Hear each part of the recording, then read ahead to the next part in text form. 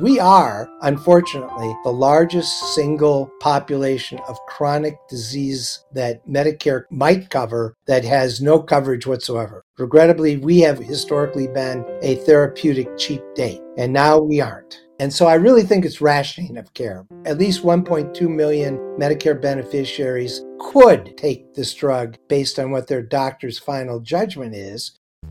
Welcome to Brainstorm by Us Against Alzheimer's, a patient-centered nonprofit organization. Your host, Meryl Comer, is a co-founder, 24-year caregiver, an Emmy Award-winning journalist, and the author of the New York Times bestseller, Slow Dancing with a Stranger. This is Brainstorm, and I'm Meryl Comer. Our guest today is John Dwyer Jr., lawyer, serial healthcare entrepreneur, a co-founder of Us Against Alzheimer's, and president of the Global Alzheimer's Platform Foundation. John, thank you for joining us. It's great to be here, Meryl. John, when we first met in your office, and that's more than a decade ago, I commented on a large family photo behind you, and you said, and I'll never forget this line, "We count our Christmases." What did you mean? Well, as you know, in my father's family, my grandmother died of Alzheimer's, my father died of Alzheimer's, and 6 of his siblings died of Alzheimer's. He came from a family of 12. So there's no question that something sinisterly remarkable was happening in that family. And so the large Irish Catholic pool of first cousins I have all think about our cognitive condition, especially starting in the 60s, since all of our parents started showing symptoms by the time they turned 70, 72, 73. And so we count our Christmases, and the idea being that obviously with progression of the disease, there were going to be Christmases where we started not to remember. Happily, in this generation that I represent, the incidence and prevalence of Alzheimer's in my family has been very close to the norm of anyone over 65. And so whatever was going on in Dad's family has not been inherited by my generation.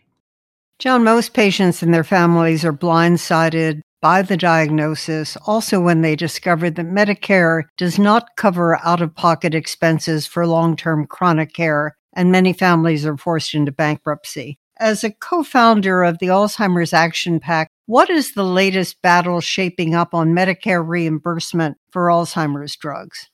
We are in a real challenged position in light of CMS's current policy decisions and posture on this. First, it said something very important, Meryl, and that is, while Alzheimer's may be affecting more than 6 million Americans, clearly most of those are Medicare or Medicaid eligible. The fact is, relative to other diseases, only a small fraction of the all-in costs associated with Alzheimer's is borne by the federal taxpayer.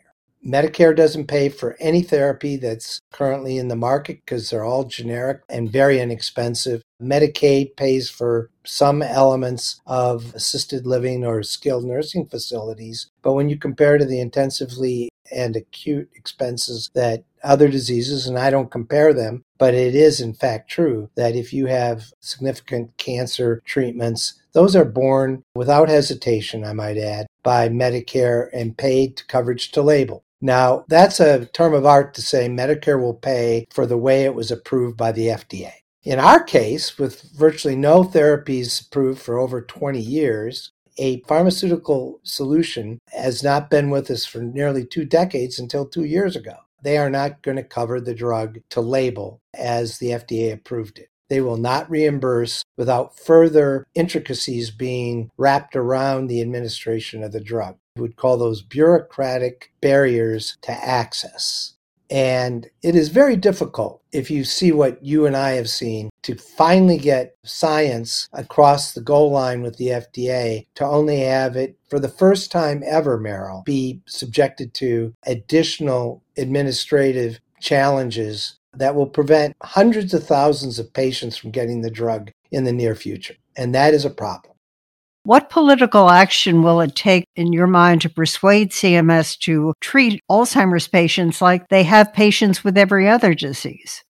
Well, I think you have to acknowledge, as I have come to believe, that Medicare is a very formidable opponent when they don't want to make a coverage decision, they can contrive really interesting regulatory arguments for not doing it, as they have in this unprecedented decision of theirs. To overcome that, we have to have families and voters who are victims of this disease, who have taken care of loved ones, really get active and really get after their members of Congress to say, this can't stand.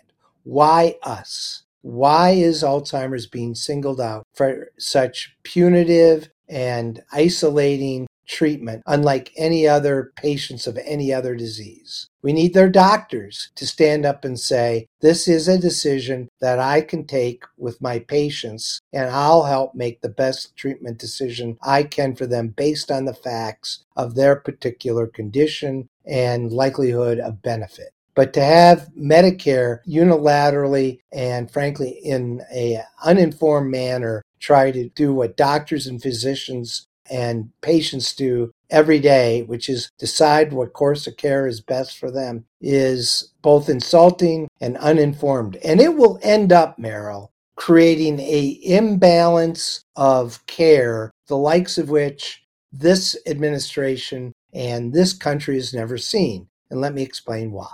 This disease, regrettably, is a disease that tracks with the poor. And it has a higher level as well in the rural communities, as well as with communities that just historically have not gotten state-of-the-art medical care. In other words, much of the African American community and much of the Latino Hispanic community, which gets this disease at 2 times to 1.5 times the incidence level of white Americans, are not going to be able to get the drug readily, are not going to have the sophisticated care available to administer the drug readily, all because Medicare has created this skewed process that historically has only been administered by tertiary academic institutions that do not routinely treat the poor in volume or diverse communities in volume. Have we reached a point, John, in this country where ageism is an issue? Yes, but I would be quick to say the effect is on people that are old and people that are in a large volume of old people with this disease, because we are, unfortunately, the largest single population of chronic disease that Medicare might cover that has no coverage whatsoever. Regrettably, we have historically been a therapeutic cheap date, and now we aren't. And so I really think it's rationing of care, Meryl. I think that is the more appropriate model. They have at least 1.2 million Medicare beneficiaries that could take this drug based on what their doctor's final judgment is. Probably more likely 250,000 to 400,000 are going to be well positioned to benefit from this drug. But they're going to put in place a program that makes it only 50,000, 60,000 people over the next few years can get the drug. And Meryl, you and I are more likely to get this drug at many times likelihood over those that are in rural or medically underserved communities. That's just dead wrong. John, what are the other current roadblocks on getting promising therapies to early-stage patients, and what problems in the clinical trial process were you solving for with the launch of the Global Alzheimer's Platform Foundation? The biggest single challenge we have in finding more therapies in less time is we don't have enough people coming into clinical trials and participating in clinical trials that will validate these new drugs. These new drugs are not a cure. They slow the progression of the disease. There is a cure out there. It is years away, but the fastest single way to get that solution, to amp up our research effort and bring people of all walks of life into clinical trials and make them part of the citizen scientific effort. Now, in that regard, doctors need to be aware of these trials, and they need to evaluate their patients as to whether they will benefit from them. And what I have seen in my work as the Global Alzheimer's Platform is that when people know from all walks of life, know that there is a clinical trial out there that, number one, will really tell them in great detail what is going on with their own cognitive condition at no cost to them. And two, without any guarantees, could put them on a trajectory to get the state-of-the-art science at no cost to them. Is this a U.S. issue? You're a global Alzheimer's platform. Are other countries better at this? No. But I think that the quality of physician awareness is better in some countries, but they don't have as many studies, frankly, as you do in the United States. And the reason for that is a couple reasons, but it is important to understand that as bad as it is here, whatever Medicare is going to do to us, it's going to be even less likely to see early adoption and coverage of these drugs in Europe or in third world countries where they can't even supply the infrastructure to administer these drugs. So there's a lot at play here. So we have the issue of drug approval. What happens if Medicare holds their position in terms of the drug pipeline? For this class of drugs, there's only going to be two kinds of Alzheimer's patient that can get the drug. Either the truly wealthy who will pay out of pocket, because it's a $26,000 a year drug. That is not, in anyone's normal definition, inexpensive. And because it's a Part B drug, you could pay as much as $5,200 out of your own pocket to be able to get the drug based on Medicare copays. Or if you're not paying out of pocket, like the rich will, you will go to your doctor. Maybe you will have Medicare additional coverage insurance, but you will go to your doctor and you will play healthcare access roulette to find out if your number will come up and you can actually get to a doctor and then get coverage for where you live to get the drug. And I regret to say, I think that that is going to be roughly a 1 out of 6 chance that we'll be able to get the drug versus the number of people that could benefit from the drug. Isn't that sad? So, John, what needs to happen to ensure a smoother transition from the diagnosis to accessing the treatment? And is the infrastructure ready? So we all love our doctors. And Meryl, you and I have more friends that are neurologists, at least I seem to, than I have of any other flavor these days. But the system just did not, for whatever reason, many of them good, did not look over the horizon and say, this is coming and we know it's coming. What is the prudent, reasonable thing to do to get ready for this? So even if Medicare was covering to label, we have to be honest intellectually and say the average healthcare system in the United States is woefully unprepared. What needs to change? First, Medicare has to change its reimbursement policies on assessing the presence of cognitive impairment and the presence of beta amyloid. Those two things are the hallmark of early Alzheimer's. And they need to say they'll pay for digital cognitive tests or paper-administered tests, which take much more time and are much more variable in their result,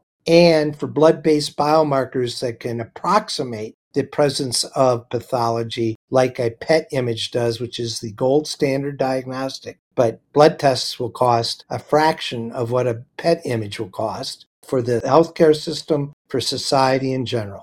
Those two things have to be put in place.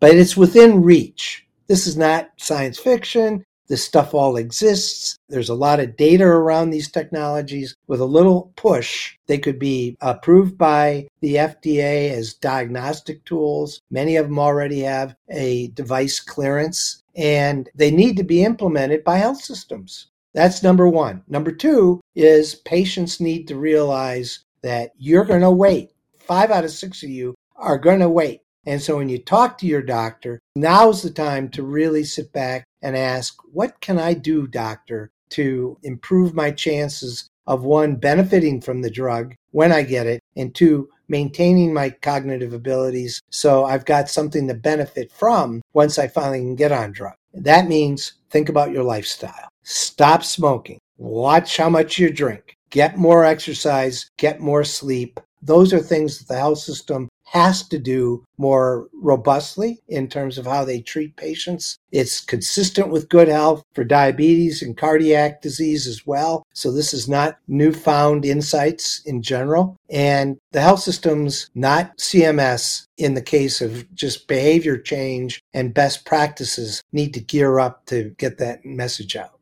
What might the prescription for Alzheimer's prevention look like 10 years from now? Fast forward 10 years for us. So that's 2033. I think we're going to see a much more aggressive prevention set of technologies. And Meryl, I think we've got a shot at a vaccine by 33. And we can't go and put 1 million people through a multi-$1,000 process to determine whether they are appropriate for a vaccine. But if we don't do the hard work now, which is a scientific process of validating biomarkers that can actually operate as surrogate endpoint, something that has been very unpopular so far with some of the naysayers at Medicare and even in the neurology community, then they've got to be very robust and honest with us. If we can find this, then we'll consider it a valid surrogate for presence of disease and allow a vaccine to come to market. There may be vaccines ready to come to the clinical trial process without a way to demonstrate their efficacy. That will be criminal if we can't bring the technologies together in a timely fashion. So by 33, if we don't repeat the mistakes we've made now, which is be too slow in anticipating where the puck is going to be scientifically, we could actually have a vaccine.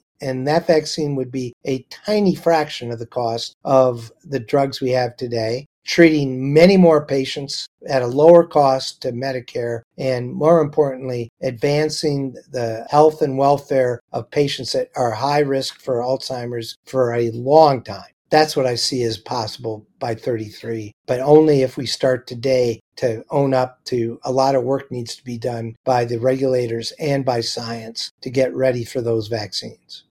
And that speaks globally as well.